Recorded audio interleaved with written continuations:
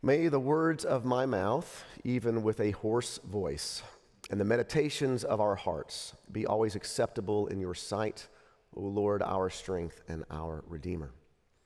Amen. Well, I have a confession to make. We are in the season of Lent, aren't we? And this is one that I've kept under wraps for about 25 years now. So it's time. It was back in my final year as an undergraduate student at Wayland Baptist University, and as I'm on the cusp of graduating with a degree in Christian studies.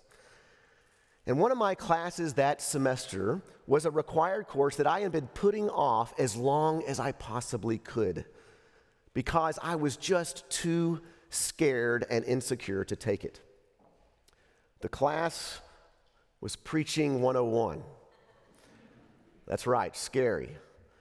And I had heard that to complete the class, you would have to deliver a sermon in front of your classmates, a sermon that they would evaluate and give you feedback on.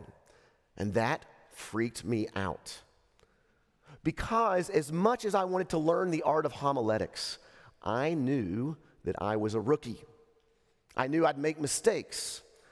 I knew I would likely embarrass myself in front of the class, and that thought completely paralyzed me. About halfway through the semester, the professor directed us to a calendar he had posted in the hallway where we could sign up for the day we wanted to preach. And so immediately after class, I made a beeline to that calendar and wrote my name, that's right, on the very last day of the school year. Maybe a little more procrastination would help. But as that last day of class drew closer, as I prepared and tweaked and practiced that sermon 100 times, my anxiety got the best of me. I couldn't go through with it. So when the day finally came, I stayed home and sent a message to my professor, Dr. Meeks, and I told him a lie. I told him that I was sick and I couldn't make it to class. I knew I was taking a chance. There was no opportunity for a makeup day. The semester was over. Yes, he could have failed me, but for being sick? I put him in a tough spot, but he was gracious. He accepted my typed out sermon, and I ended up acing the class without ever having to deliver that much dreaded sermon. Do you still love me? It's not a story I'm proud of, to say the least, but upon reflection, what bothers me the most is that I had assumed that the road to becoming a good preacher was paved with preaching good sermons. I had assumed that to preach well meant that you always preached well, never making any mistakes. But as we all know, that's just not how life works. I notice this tendency in my children as well. And so, for example, if one of them shows an interest in learning how to play the piano, they assume that they will start out right from the beginning playing Mozart. That the piano teacher will simply show them what to do, how to practice, and then they'll follow these instructions effortlessly and without making any mistakes. But when they discover it doesn't work that way, when they finally find themselves messing up, they quickly conclude, well, I guess I'm not good enough to learn the piano.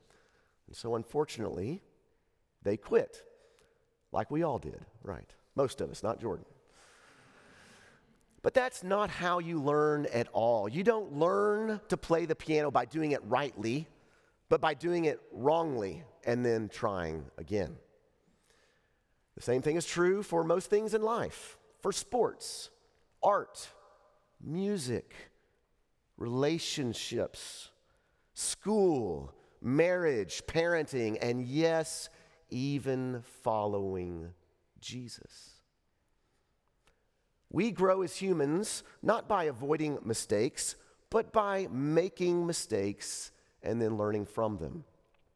The path is never smooth and easy. No, it's always rocky and difficult, full of missteps and misunderstandings. The same is true for our Christian life. We grow as followers of Jesus not by doing it rightly, but ironically, by doing it wrongly and then trying again. And if there was ever a model for this kind of faith, a faith that stumbles down a rocky road, then look no further than the first followers of Jesus. Because it's something that the gospel writers didn't try to hide. No, they paint the disciples in a very honest light. What we discover is that these men are not shining examples of unwavering commitment. They are not men who are quick to understand the ways of Jesus. No, they are constantly divided between devotion and doubt, faith and fear, loyalty and disloyalty. Which means that they aptly describe the lives of us Christians today. You would think that we would find great comfort in this.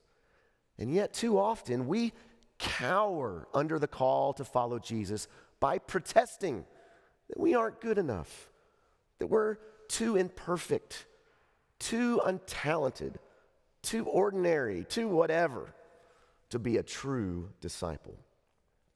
We make any failure in our life, we take any misstep, and like my children playing the piano or like me in preaching class, we step away. We disengage. We hang our heads and stop trying. Perhaps we need to take another look at the disciples. And perhaps not just any disciple. Perhaps we need to look into the face of the premier disciple, the rock upon which Jesus built his church, and remind ourselves of his tenacity to get back up and try again. I'm talking about the Apostle Peter here, but let's call him Rocky for short. For if his faith journey was anything, it was rocky. And we desperately need to be reminded of how he walked this rocky road.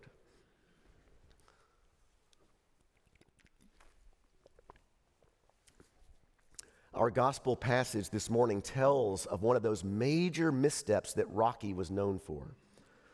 A misstep that ironically occurred on the heels of a major step forward. Now here's what happened. For the first 8 chapters of Mark, the main question buzzing about is, who is this Jesus guy? This one who pronounces forgiveness. This one who stills the storms at sea. This one who heals the sick. Who commands unclean spirits to depart. Who feeds the thousands upon the hillside. Who is this Jesus? It's a question that culminates at Caesarea Philippi when Jesus decides to make this a topic of conversation among his disciples. Who do people say that I am? How are folks talking about me around the water cooler? Well, some say John the Baptist, others Elijah, and still others one of the prophets. But what about you, Jesus says, famously turning the question around. Who do you say that I am? And that's when Rocky, speaking for the rest of the disciples, hits a home run. You see, up until this point in the story, Peter has come up only twice in Mark's account. But after this confession, he is clearly now the disciple out in front, leading the way. He becomes for us a disciple to emulate. But then Jesus begins to teach that the Son of Man must undergo great suffering and be rejected by the elders and the chief priests and the scribes and be killed.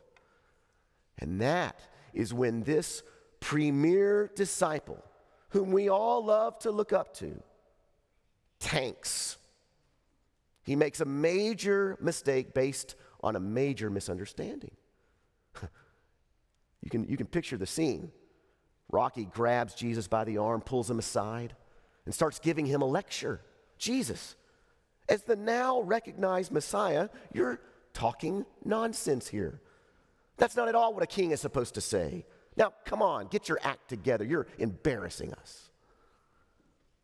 I love how Mark tells the story at this point. He notes that in response to Peter, Jesus first turns and looks at the rest of the disciples. So you know they're watching. You know they're listening. Perhaps even glad that Rocky put him in his place. And so now what's going to happen? What is Jesus going to say? Well, we all know the story, don't we? Jesus rebukes him right back, saying, "Get behind me, Satan, for you are setting your mind not on divine things, but on human things." In other words, Rocky, you have completely misunderstood me and my mission. You are so heading in the wrong direction that we might as well label your behavior for what it is: demonic. Ouch. Talk about a turn of events, a tragic misstep, a stumbling down a rocky road. The rock upon which Christ will build his church has got it all wrong. Rocky is in the same league as Satan. Surely then he'll now hang his head in shame, go back to Galilee and return to his former life of fishing. Surely it's clear by now that he's not good enough to follow Jesus. But we all know what happens. We all know that Rocky continues on, up and down, 2 steps forward, 2 steps back, up and down, making mistakes and finding grace all the way to his martyrdom. In fact, in the very next scene, Peter is invited along with James and John on a high mountain where they witness the transfiguration of Jesus, a major step forward in his life with God. Only during that glorious moment, once again, he inserts his foot into his mouth because Mark tells us he did not know what he was saying. Whoops, another mistake.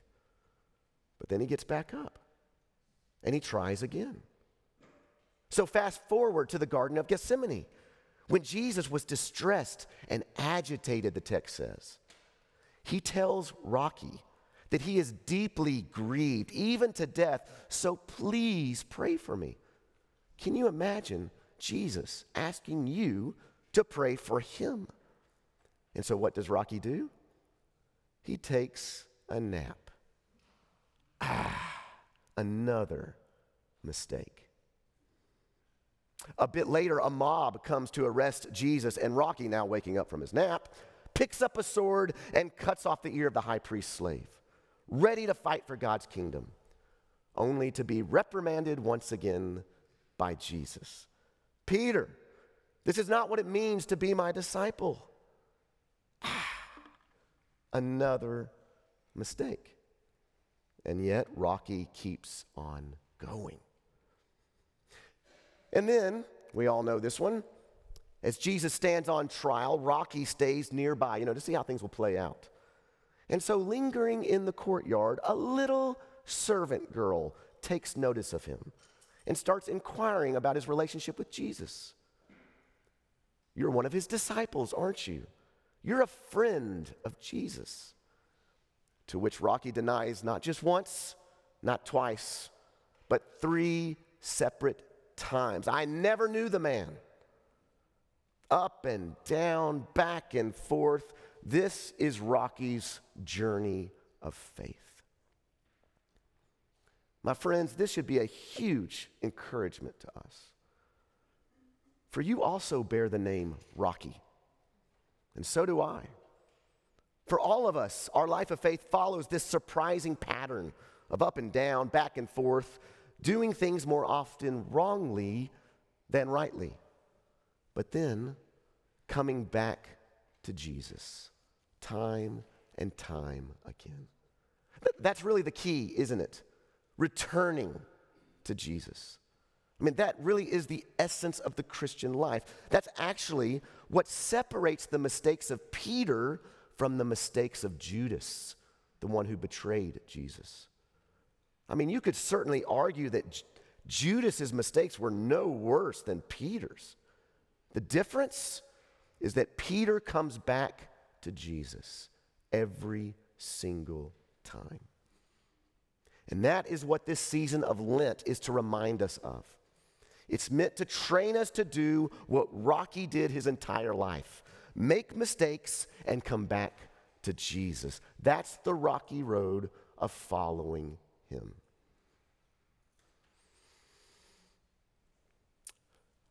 Approached a monk and asked him, "What is it that you do in that monastery every day?" To which the monk paused, thought for a moment, and then replied, "Well, essentially, we fall down and get back up. Fall down and get back up over and over again." That's what he says. This is the Christian life, falling and getting back up again and again over the course of one's entire life. I find it interesting to note that the metaphor of walking with God is used all throughout Scripture. In Mark, in fact, it's called following Jesus along the way. We are called to walk with Jesus. It comes as no surprise then that this metaphor of walking is often accompanied by another, a metaphor of stumbling. That's because as we walk, we trip. We lose our way, even blatantly err and wander off the path. We are all prodigals. It's not a question of if you stumble, but when. When we stumble, when we fall, then what? Well, we begin again. We come back to Jesus. We repent. So let this season of Lent do exactly that for you. Let it be an opportunity for you and for me, like Peter, to embrace this rocky road of following Jesus and come back to him again and again and again. Come back to Jesus.